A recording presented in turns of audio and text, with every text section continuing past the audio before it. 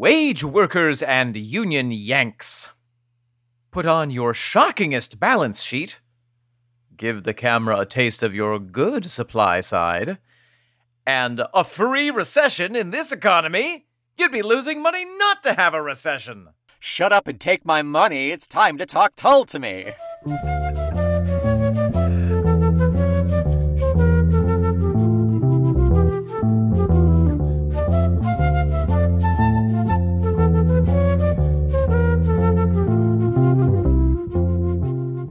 Welcome back, I'm Omen Sade. And I am Nick McGill. Together we are Feckless Momes. And this is Hard Times. What? This is Talk Tull to me. A tense press conference at the central banks of Prog Rock, in which nominal value Nick and opportunity cost Omen will look for economic indicators in every single musical track that deregulated rock band Jethro Tull has ever released. Yes, all the way from the boom and bust of Benefit to the socialism of the zealot gene, Nick and I will set a gold standard with Glory Row, calculate the compound interest of Cold Wind to Valhalla, and measure the productivity of P-Broke. And through it all, we will depend on the absolute advantage and the flute fiscal factors of Ian Antitrust Anderson. Nick, I keep telling you that the Tull market goes up and down. You know, sometimes it's a beggar's farm bear market. Sometimes there's a sea lion backslide. But even accounting for fat man inflation, nothing is easy. I know it's kind of controversial to some people, but I think I might invest in Clasp crypto. I think. I've got a little money floating around. I've got nothing to say about that. Nick, welcome back. Hello. Hello, you really tickled me on socialism. Thank you. You know, it was a make it work moment, as Tim Gunn would say. It was great, yeah. Well, Nick, we are calf deep in the album that we are in, which is Broadsword and the Beast. That's right. We are halfway through side A now. We are on track 3 off of side A. Very exciting. And that track is? That track is Fallen on Hard Times. But before we do that, let's talk a little more Broadsword, shall we? Let's talk broadly about the sword. Yes, Nick. I think you have some quotes from the man himself, from Brian Raby's A Passion Play. Yes, this is from, as you said, A Passion Play, the story of Ian Anderson and Jethro Tull. Chapter 20, The Broadsword and the Beast. Just a couple little excerpts here. A was an experiment with new technology, but The Broadsword and the Beast was a storming album that combined modern with more traditional sounds, while Under Wraps furthered the electronic experiment. Unfortunately, the Broadsword Tour was the last time Tull averaged 16,000 seaters in North America. From then on, nothing would bring back the band into the public eye at the level to which they had been accustomed. With Jobson and Craney returning to their lives, the drummer's seat and keyboard position had to be filled. Jerry Conway played the drums on the album, but was replaced for the ensuing tour by ex-10cc drummer Paul Burgess. Peter John Vitesse's cherubic face peered out from behind the mountain of keyboards for both the album and the tour. His talents far exceeded his obvious youthfulness. From a strictly quality-driven standpoint, Broadsword was vintage Tull in all its glory. Yeah, I can agree with that. And just a little quote from Mr. Ian Anderson about the album. For some reason, that album, although not popular in the US, was very popular in Germany. Yeah, I read that. We didn't have a keyboard player at the beginning, so I did the first tracks. Peter Vitesse came in later and finished things up. But that album was done in a slightly different way, in that I joined in on the backing tracks. That made for a band feeling, a live situation, and I think it is reflected in the quality of the material. And I just want to piggyback on that, actually. I do have a little quote about the fact that it boomed in Germany as well. It was their most successful album in Germany, bombed in the States, and Ian says, it's not like it was just as simple as the fact that Americans didn't like the sound of these songs. It had to do with a lot of the realities of the music business. Oh, interesting. The change in American radio, even the move from radio into MTV, which didn't work terribly well for Jethro Tull. Yeah, I can see that. I think that, yeah. let's keep all that in mind. Yeah. As we dive in to talking about track number 3 off of Broadsword and the Beast, Fallen on Hard Times. Indeed, here we fall.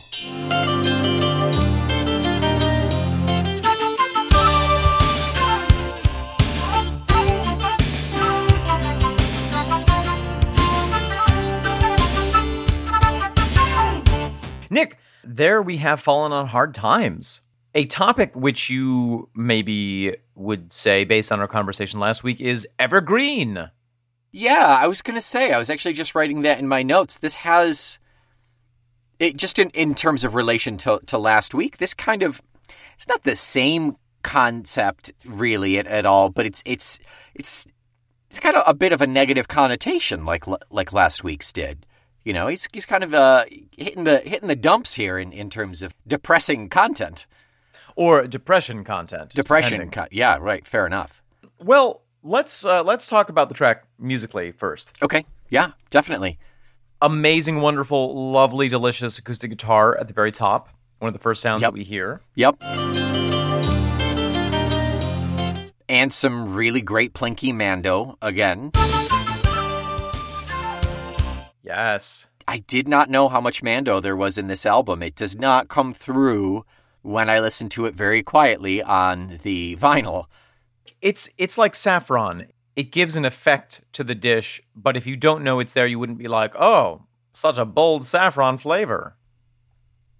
Yeah. It helps to meld together the other flavors. It's the background, and in it acts as the canvas, you know, everything else is built on top of it. It's the thread that ties together the various other sounds. Yeah. The mandolin thread. But when you do hear it, like when I heard it with Delightful. these really good headphones, boy, it's so good. It's so scrummy. Yeah, it is. As they say. We have a lovely flute frenzy starting in the beginning. Yep.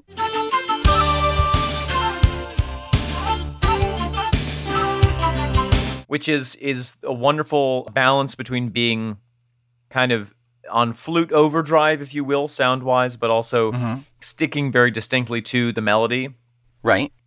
Jerry Conway's drums in this are it's got a very industrial feel. The sound is really starting to be, without being the over-the-top synth 80s sound that we heard last album, it's starting to get a real 80s sound to me. Yeah, it is. It really overall, is. And I like it. I'm going to tell you, I like it. Giving us a hard time, my friends. Handing us the same line again. I like 80s Genesis. I like 80s Tull. I like there's something I have a fondness for this sound. Well, I have a fondness for things from the 80s too, like you. Oh, puddin'. Look at that. I'm glad you said industrial. I'm going to put a flag in that. Yes, pin it. I pinned it. We're going to talk about it later. The keys are really, I think, I was searching around for a word to try to describe them, but actually I think industrial really does describe a lot of the sound in those first couple of verses of the keys. They're pushed, they're modulated. Yeah. And they have that really gritty tone, which is delightful. Oh, dear Prime Minister, it's all such a mess. And in a lot of moments, the keys and the mandolin are playing in unison, which is so cool. Yeah, I was going to say, again, a kind of a dichotomous turn here compared to from going from A to this. The keyboard and the synth, it's all so well melded together, you know? Yes. It goes hand in hand with the rest of the instruments as opposed to being like really front and center, which makes sense why Ian was worried about it turning into the Eddie Jobson show with how forward he was during A. Sure. Yeah. Yeah, I would say this is a more balanced sound. And absolutely, really, this is one of the more balanced albums and well-mastered albums I think that we've heard in a long time. Maybe it's really good. There was a real benefit in bringing in someone else to do the mastering and to, not that Ian was doing a bad job, but, you know, maybe just having that outside perspective helped bring things together in a different way. It's just like never edit your own writing. You're never going to catch everything. You're never an ear. I never edit anything. Nor do you hire anyone to edit anything. Nor do I write. That's different altogether. Let's see, Looking for Sunshine, our third verse there, kind of a bridgy chorus thing.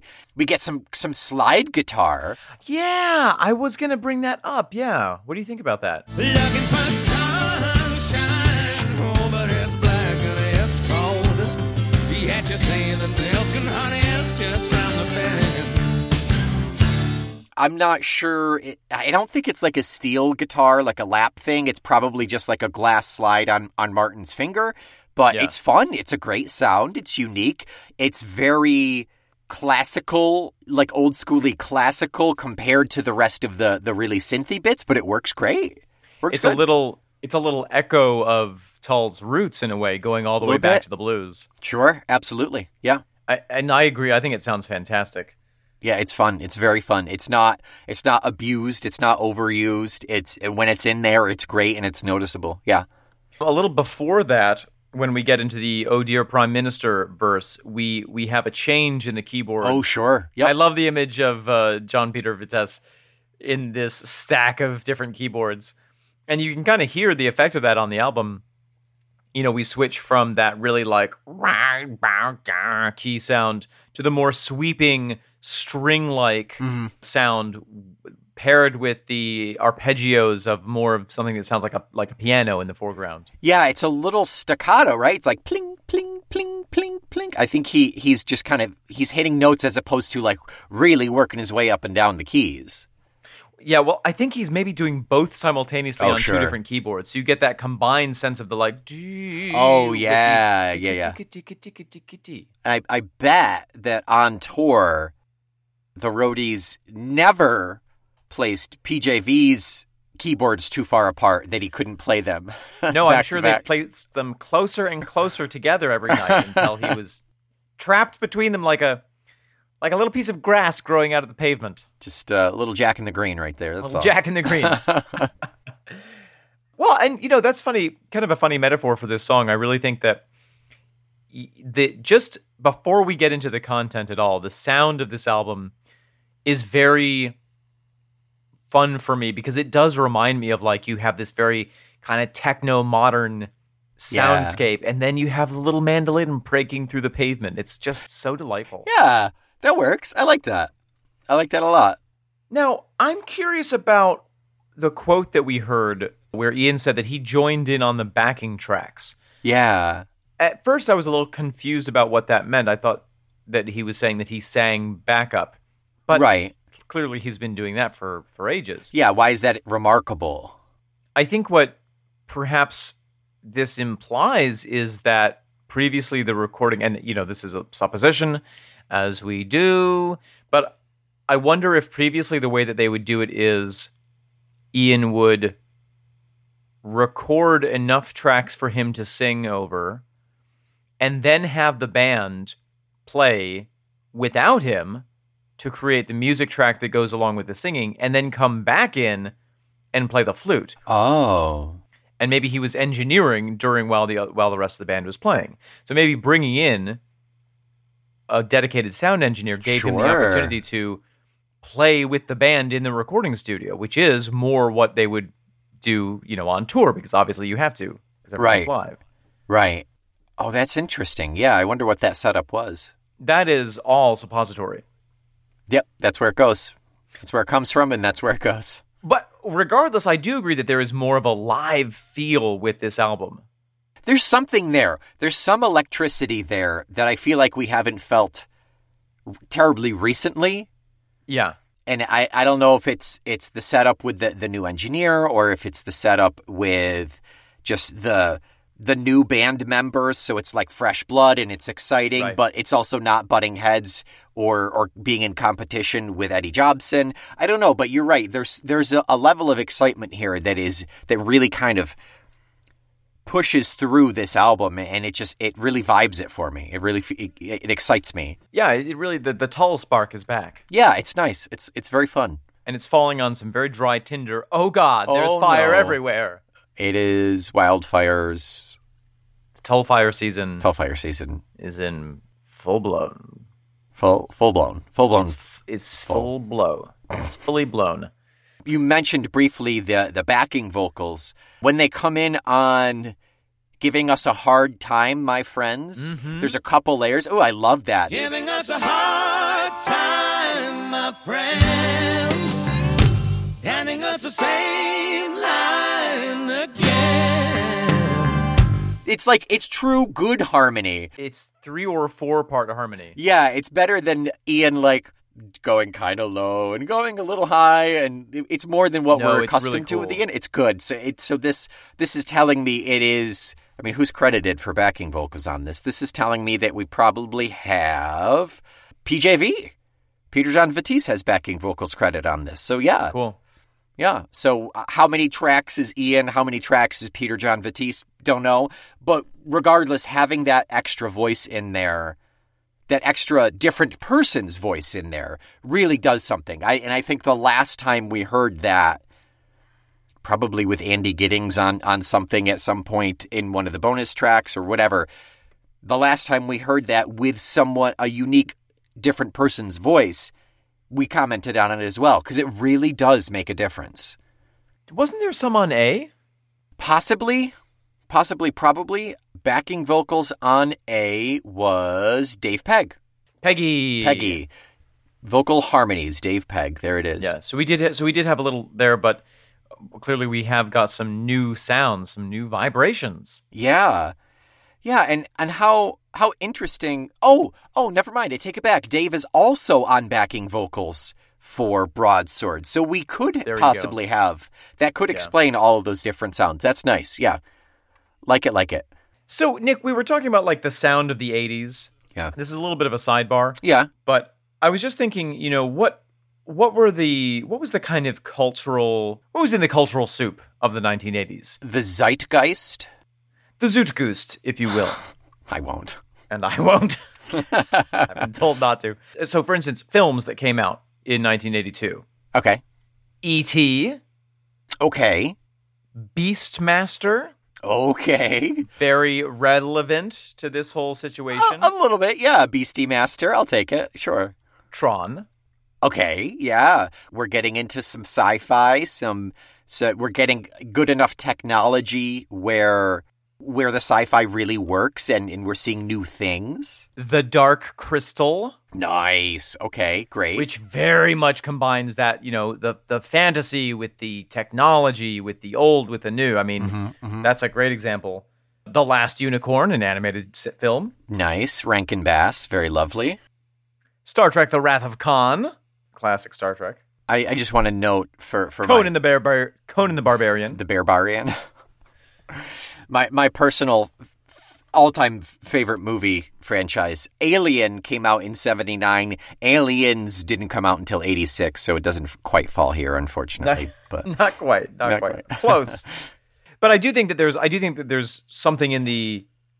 Well, I do think that when we listen to this, we can't help but hear some of the sounds that influenced us from those times, which some of them do come from those films. sure, a unique flavor, a unique color palette, feel to it. Distinctly 80s. Yeah, Indeed. Yeah. Nick, anything else to say about the music of this song? I am ready to jump into an email if you are. Let's take a break, Nick. We're halfway there. We have ourselves an email from a new writer inner. Oh my gosh. White innocence. This came in at the beginning of April, but we were so backlogged. Now we are finally caught up. So this is from Chris. Chris writes, "Hi, Omen and Nick. I'm really enjoying this podcast to the point it might be an obsession. I've stopped listening to my audiobooks and radio and have solely been listening to Talk Tull to Me. I listened to all the new ones and am up to the end of War Child on the back catalog." Really burning the candle at both ends. Yeah, you're gonna meet smack in the middle, and you're just gonna be set up for disappointment. Yeah, speaking of smack, you're going to go into heavy withdrawal. One thing I've found is I think I've been unplugged from the Matrix. I love listening to Tull and singing along. I feel I know most of the lyrics, and each song stirs a certain emotion. Listening to you guys has brought a new understanding of the songs, not better or worse, just different, but I don't see the songs the same way anymore. Oh no. I'm not complaining, but something's changed. At times I feel maybe I want to be plugged in again. Anyway, keep up the good work. I must be evolving as a Tull Skull. Well, what I always say is, if it stops working, unplug it and plug it back in again. That's it. That's IT 101. And finally, Chris wraps up. My poll question is, rate your favorite Tull musicians. Let's do this in real time, Omen. Not by talent, but by your favorite in enjoyment. Tull bass player. Oh my gosh, so much pressure. I think I have to go with Glasscock just because Absolutely. the level of, I feel like he connected to the mysteries of the bass deeper than anyone else. Yeah. Close second being Jeffrey. Just because he's so cute. Okay, drummer, go. Drummer. Oh gosh. Barry, probably. Barry's damn good. Barlow, Mr. Barlow. Yeah. I think, I mean, it might change, but he's the one that, as a Tull drummer, as the Tull drummer, he's the one that comes to mind for me. Sure. He brings really the is. playfulness, the precision, all of it. Yeah. Power. Yeah. Keyboardist. I'm really enjoying PJV. Yeah. I'm really enjoying Peter Van Vess. Van Peter Jones? John Van Ness. You'll never get it. John Peter Van Ness. Peter John Batiste. Peter John Batiste. But in terms of personality, I have to go with the Ice Cream Man. Absolutely. John Evans. John Absolutely. 100%. Yep. Just because the videos that we've seen, he's just on another planet. Okay. Absolutely. Weird yeah. one. This is going to be odd for you. Favorite Tull Claghorn player? I mean, Ian brings so much to the Claghorn that does. it's But- difficult not to choose him, but I Yeah. will. He's a dark horse coming up from behind. I'm going to have to go with Ian. He's great. Perfect. I would go with Mellotron. favorite mystery player in the band, Mellotron. Yeah. Thank you so much, Chris, for that lovely email and for writing in and for obsessing over the silly things that we do. Greatly appreciated. And thank you for writing in. It's delightful to hear from you. Yeah, thank you so much. As always, anyone can write in, momes@fecklessmomes.com, or you can hop into the Feckless Momes website, fecklessmomes.com, and find the Contact Us form right on the front page. That's true. Nick, are we ready to jump back into the main portion of the show and talk about lyrics? Lyrics. Yes, I think that we ought to do that. Let's talk lyrics. Oh, Nick, welcome back to the regular part of the show. Here we are, part 2. You look refreshed. Thank you. I took a mud bath, I had a colonic, and a martini. I don't remember which I drank and which went in me, but... Yes. It's, I had a colonic. Oh, God. Oh, that I smell amazing down there. No wonder it stings. So, Nick, this is a really... If you had to put this song in a box, Okay. and I don't recommend you do, Okay. but if you had to, what file folder would you put this song into? I mean, probably Broadsword and the Beast. Yeah. Uh-huh. But in Okay. terms of topics... Oh, yes. Okay.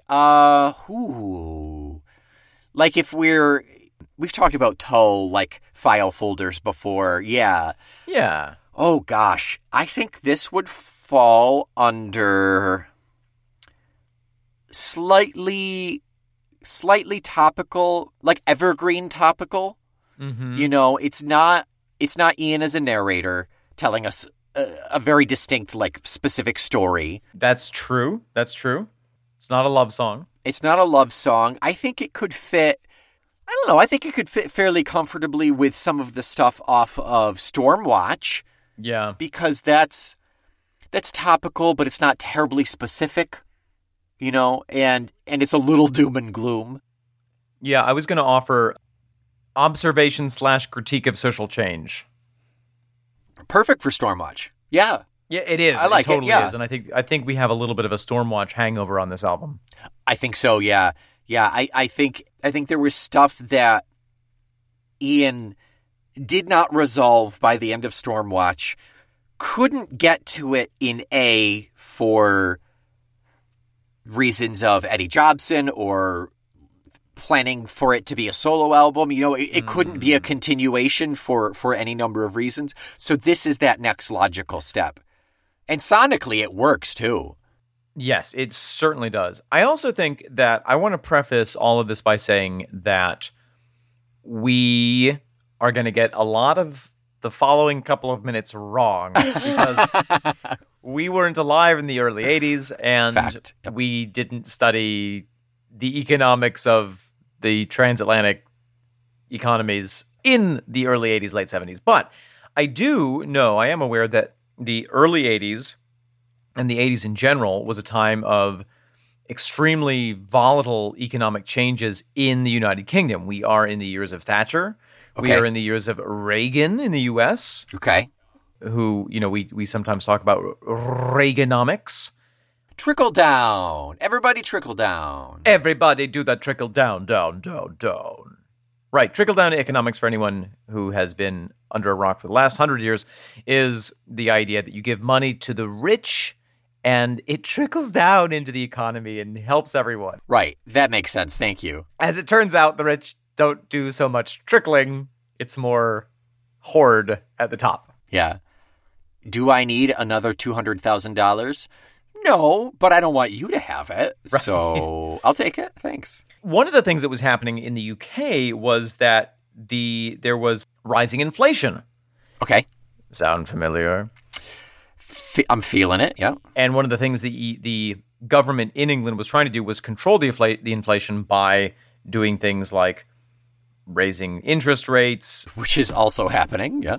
Cutting other social policies. Mm-hmm. And all of this combined to hit the manufacturing industry very hard, which caused the loss of over 3 million jobs. Or rather, it caused unemployment to rise to around 3 million, which...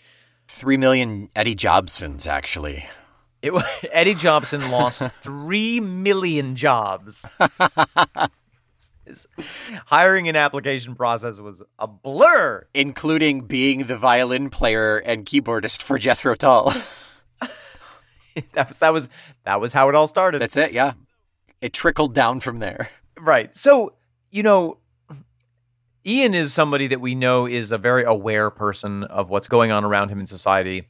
Yeah. Very well read. He said to us in an email that he reads all the newspapers every day. I assume he's been doing that for a long time. So he would be very aware of all the policies, all the changes in politics that were happening, and would be very aware also of the effect across the country because he was traveling across it all of the time and sitting in trains and overhearing people talk. Yeah. So I think that in a way, Ian probably was more connected to what was going on in the US and in England than some of the politicians were. I'm sure, yeah. I know that's a haute talk. It was something that he was interested in. It was something that he immersed himself in. I don't think it's that absurd to think. At this early time in the day, I think it's really absurd to think. It's my day off. You made me get on this call. But also, I think that for anyone who says that economics is boring or dull, I couldn't agree more. It is so boring to think about. But I try to make an effort to be aware of it because it's important and it affects every one of us. The only thing better than a switcheroo, a change in status, is an expected change in status, but a support in status instead. Yes. I think they call that in the industry a joke. Yeah. But no, I listen to the Marketplace Morning Report in the shower every morning. You fall right to sleep. My water bill is crazy. And I've been following, some of the efforts to cool down the inflation that we're currently experiencing. And that's scary. And, the factors that are at play are so massive that there's in a sense, very little that anyone could do about it. So, I know, yeah. But at the same time, the politicians always make a big show out of saying, well, we're going to do this and we're doing this and look at all the success we've had with this. And meanwhile, the world is falling apart around them. Yeah, because what can a senator from Florida do when there's a war in Ukraine and Exactly. Russia, we're not doing Russian oil. Yeah. They can talk. They can fake the clasp. A lot. Yeah, thank you. That's exactly it. They can fake. They can pretend. They can put on that facade. Yeah. So let's get into the specific lyrics, Yes, as we yes. probably should have done 10 minutes ago. Fallen on hard times, but it feels good to know that milk and honey's just around the bend. Falling on hard times, but it feels good to know that milk and honey's just around the bend. Wow. Okay. Already so much in here. Yeah. The land of milk and honey, of course, is a phrase that is used multiple times in the Bible, specifically and maybe earliest in the book of... In the cookbook of Revelation. No, it's... First you add the milk, then a drop of honey. I believe the first mention of it is in Exodus. Okay. I'm paraphrasing God's words here. So I've come to deliver them from the power of the Egyptians and bring them to the land that is good and spacious, to a land flowing with milk and honey. Right. So it is a description of the land of Israel, the spiritual home of the Jewish people. So there's an implication of richness and fertility, not only in a physical sense, but also it's almost an implication of spiritual richness and what is deserved.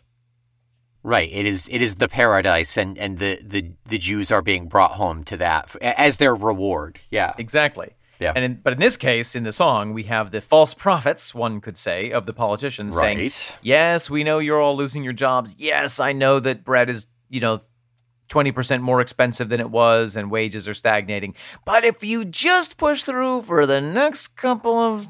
Yeah. and reelect me, Deal with it. Just deal with it. Yep. everything's going to be great and we're going to be in this period of prosperity. Yeah. Either reelect me or my term limit's up anyway, so I got my job out of it, so. Right, exactly. And there's another reference here, running on bad lines. We Okay. better run as we go. Tear up the overdraft again. Running on bad lines, we better run as we go. Tear up the overdraft again. To me, that makes me think of two different things. One is that could it be that the train lines haven't been invested in, and so you're literally running on bad lines? Okay. Or is that you are running your business on a bad line of credit? That's more what I think, just based on the overdraft reference. Yeah. I think that's probably it. The line of credit, and there's also a line of, it's Black Friday. It's where you finally make a profit in your business. There's a line where you have to meet a certain Sure. amount of income, and if not enough business is coming in, if you're paying too much for your product and can't sell it for enough, you're never going to make enough money to keep You the have to business borrow. open. And then you have to borrow. Yeah. And then you just bury yourself in debt. And countries do that. Every country is buried Every in debt. country, yeah, which is confusing to me. It's How very can absurd. every single country be in debt? Who's collecting? Yeah, no one's collecting. It's absurd. Now, the other thought that I had was perhaps they were talking about bad lines of cocaine. I mean, it is the 80s. It is the 80s, and the lines probably were not, they could have been cut with chalk. I was going to say, is it a bad line because it's not good Coke, or is it a bad line because it's kind of squiggly and it's not straight? Because your hands are shaking from having done too much From coke. too or much not Coke, enough. yeah. I'm not sure. I've never done coke. It's a mystery. I do just enough Coke, which is no Coke. That's the answer. That's just enough. Never is too many times. Oh, dear Prime Minister, it's all such a mess. Go right ahead and pull the rotten tooth. Oh, dear Prime Minister, it's all such a mess. Go right ahead and pull the rotten tooth. Yep. Another bit of, I think, the land of milk and honey is just around the bend.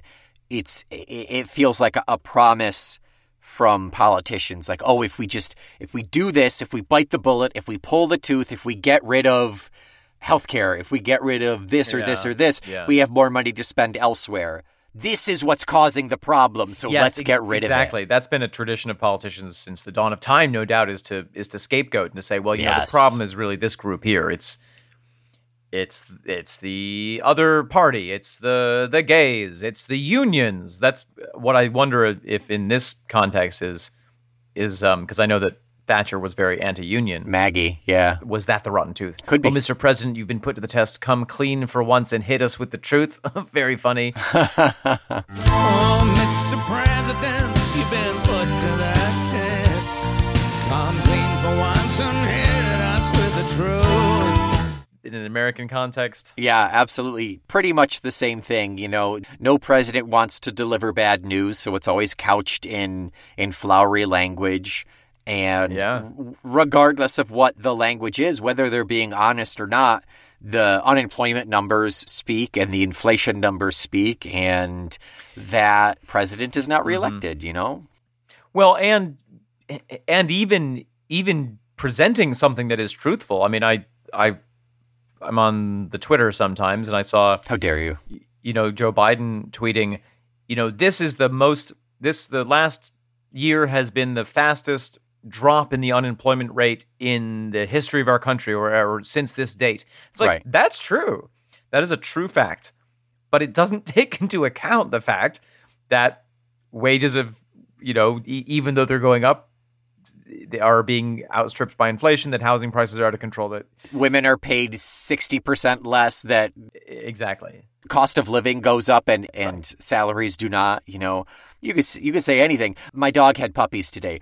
Fantastic. Your car's on fire. I mean, what are you going to do?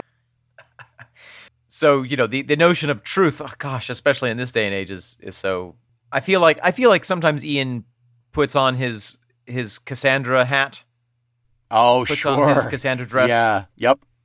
does the dance of the seven veils and sees into the future for us. And nobody believes him.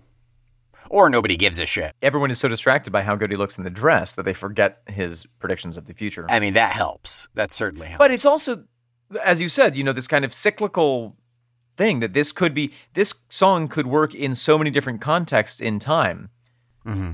Giving us a hard time, my friends, handing us the same line again. Giving us a hard time, my friends. Handing us the same line again. Politicians always give Yeah. the people the same line, no matter what's happening. Right. As soon as they had to be elected and they weren't just in power because they killed people for it or their daddies had the power, Or they killed their daddies for or it. they killed their daddies for that power. As soon as that happened, politicians started doing everything within their power to stay in power, or continued to do everything within their power to stay in power. It's just that they had to change tack.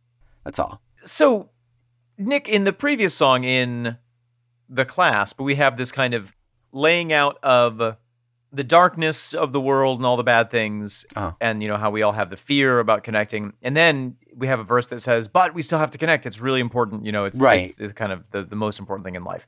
I'm struggling to find the kind of positive thing in this song. You know, Yeah. the most positive thing that we have is and this is, you know, my opinion, is the fourth verse. Now they've repossessed the Rolls Royce and the mink. Now they've repossessed the Rolls Royce and the mink. Where the positive part of it is that it's not just the working people's getting hurt by the economic troubles, that it's also the rich being affected by it. Okay. Really, the first couplet, falling on hard times, but it feels good to know the milk and honey's just around the bend. There's a positivity there, even though it's like, it's blinders. You're not looking at anything else. You're just kind of head down. You're like, oh, we're getting through to the good stuff. It reminds me of the picture, the cartoon of the horse with the stick attached to its back with the carrot dangling in front of it. Yeah, that's exactly it. Yeah. Plow through it. Deal with it. You gotta. Yeah. There's no other way. Tighten the belt. I mean, that's the only positive thing that I can see, but it's couched in that, like, oh, he's just brainwashed. That's not actually good. Well, and then when we get to the first stanza, we do get the kind of resistance to it. Somebody wake me, I've been sleeping too long. Oh, I don't have to take this lying down. You can keep your promises. Shove them where they belong. Don't ask me to the party, won't be around. Somebody wake me, I've been sleeping too long. Oh, I don't have to take this lying down. You can keep your promises, shove them where they belong. Don't ask me till the party won't be around. So there's the sense of standing up for oneself, or at least refusing any longer to buy into the official narrative. Yeah. You know what this somehow reminds me of, and I don't know if this is completely relevant, but do you know the quote from Diogenes, who is the Greek philosopher who like lived in a barrel on the street and refused to wear clothes? Oh, yeah. He said, "In a rich man's house, the only appropriate place to spit is in his face." You heard that? No, I've not. That made me cackle. That's very good.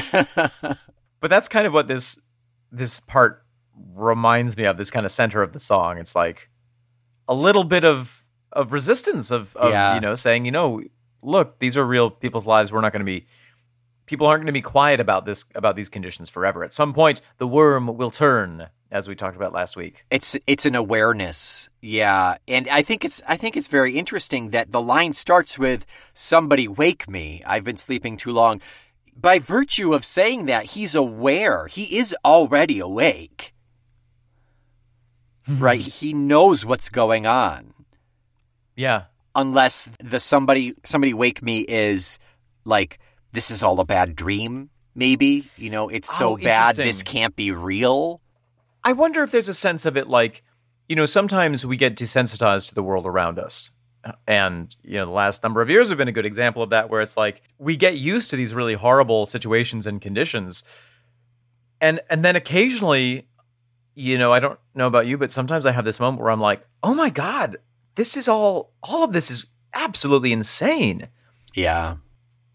And then, because it's kind of too hard to deal with mentally, you go back into that I'm just going to focus on me and I'll make dinner and watch some TV.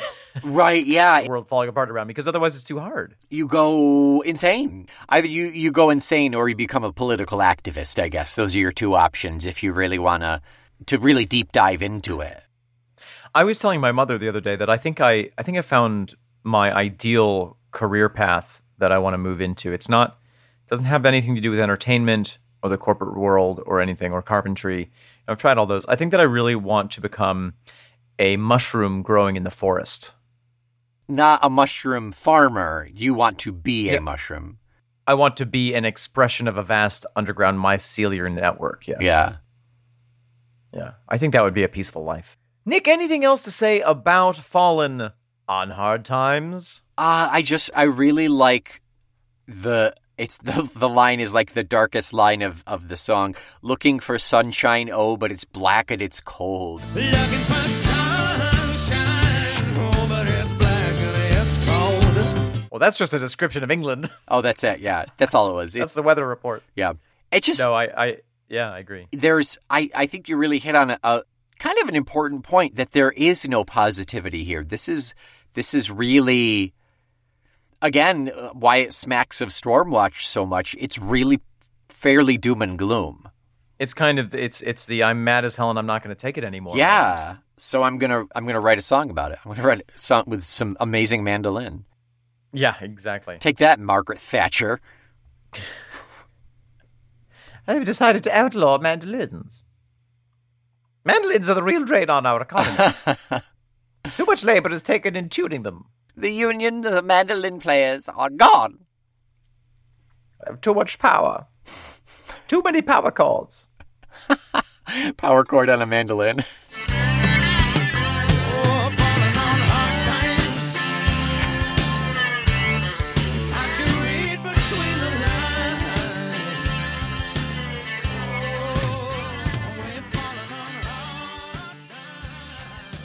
Nick, what are we listening to next week? Next week is the fourth track off of Broadsword and the Beast. It is Flying Colors. Oh, it's going to be a doozy. It's going to be bright and flighty. Brighty. It's going to be brighty. Until next week, the land of milk and honey is just one click away to our Patreon page, where you can give us $5 a month to gain access to our Discord, to our additional episodes, once a month, one of Outtake Tall to Me and one of Feckless, where we talk about kind of random stuff. And those episodes are full of milky honeys. The honey is so milky and the milk is so honey. It's time for you to wake up. You've been asleep too long. Get up, get dressed, wear your favorite Talk Tull to Me t-shirt. There are 4 designs currently in our TeePublic page. You can find the link for that in our show notes. Oh, Mr. President, come clean for once and hit us with the truth about what you think of this podcast, preferably in the form of a 5-star rating and positive review. That'd be great, yeah. Until next week, I am the sunshine that you are looking for, Nick McGill. I am the repossessed mink Omensaid. That was your screen name, wasn't it? It was. We are running on Good Lines, the Feckless Momes. And this is Raising a Holy Stink. Talk Tull to Me.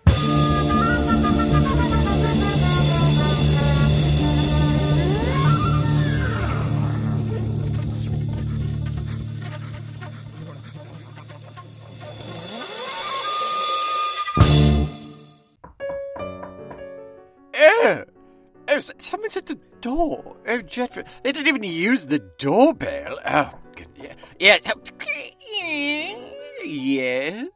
Hello there, Mr. Piemonte. My name is Jimmy the Dog, and unfortunately, I'm here on account of your creditors, and I'm going to have to repossess some of your items that have been identified by the IRS as needing to be given to the bank, you see, to settle your debts. I'm sorry about that, sir. I'm sure that I've been notified of this, but I had to let the maid go who reads my mail, so... That's all right. That's all right, Mr. Piemonte. I've got a list right here. Oh, yeah. Let's see. It's not going to be everything. It's just a couple of items. Let's see. I hope it's nothing important. Do you have your diamond-encrusted hairdryer? Yes. I'm going to need that in this box here. No. Oh dear. All right. I was just fondling it lovingly. Here you go. I'll wipe off the fondle, but you know, I don't know if you're aware of this, but actually a regular hairdryer works just as well. You don't need the diamonds on it. But it doesn't have diamonds. Goodbye, sweet one. I'll miss you. Okay. So I've got on the list here. Let's see it. It's a $9,000 ball of yarn. Yes. From Tiffany's. Yes, right. It is made from the hair of a woman named Tiffany, who worked at Tiffany's. That's right. Yes, Tiffany of Tiffany's. Yes. Right. I'm gonna need that. I'm gonna need that in the box, please. But I was watching my cat play with it, and now what will Muffins play with? You know what? Don't worry about that, because actually I'm gonna need muffins. That was the next thing on my list here. Oh, got one muffins. Senegalese trained jumping cat. Oh, AKA Muffins. Muffins. Goodbye, Muffins. You were so nice to play with. I will miss you. Do let him keep the ball, if you would. Listen, I know this is stressful. I know this is stressful for you. It is. Would you like a drink? I would, yes. Well, I'm sorry, because you're gonna have to give up your $1,800,000 liquor collection right over there, starting with the 50-year-old Glenfiddich. Oh, not Glenn. And you know what? I need the ice cube maker as well. I know that costs you about $7,500. Yes, well, it's in the shape of various body parts that I had to get plaster cast molded and then shrunken down, and I could build a little skeleton out of myself in ice cubes and then drink it. Oh. That sounds amazing, and I'm jealous and happy for your experience. Glad that you've had that time, but put the Hamaka Schlemmer ice cube maker in the box, if you don't mind. Yeah, I do mind, but here... there you are. Oh, yeah. You know what? I just need you to sign off on this document here. Do you mind signing this right here? What if I don't sign? Well, then I will have to break your legs, because that's the kind of collection agent I am. There's different types. Yes, you're not quite the polite kind, are you? Yes. I try to be polite, especially when I have to break the legs, because I know it makes people feel bad.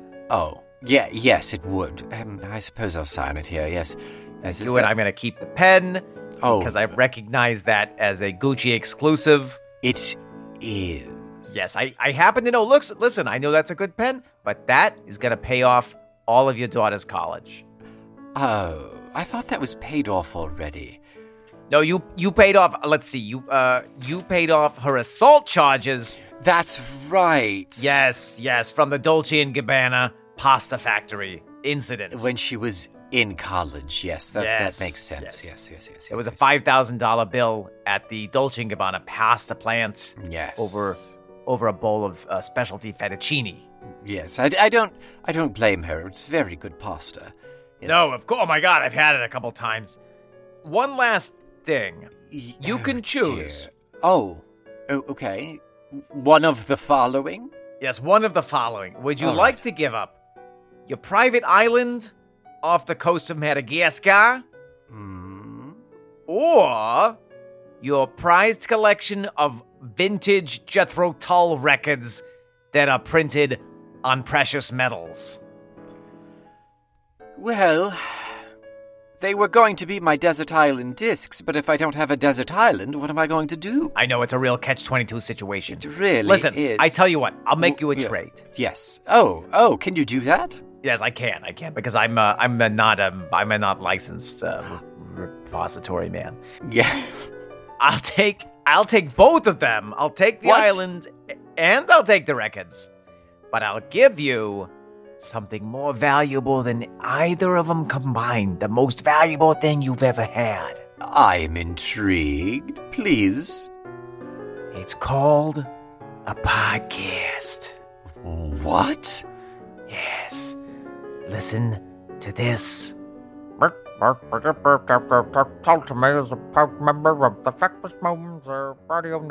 I'm in love. Take it all. I just need this.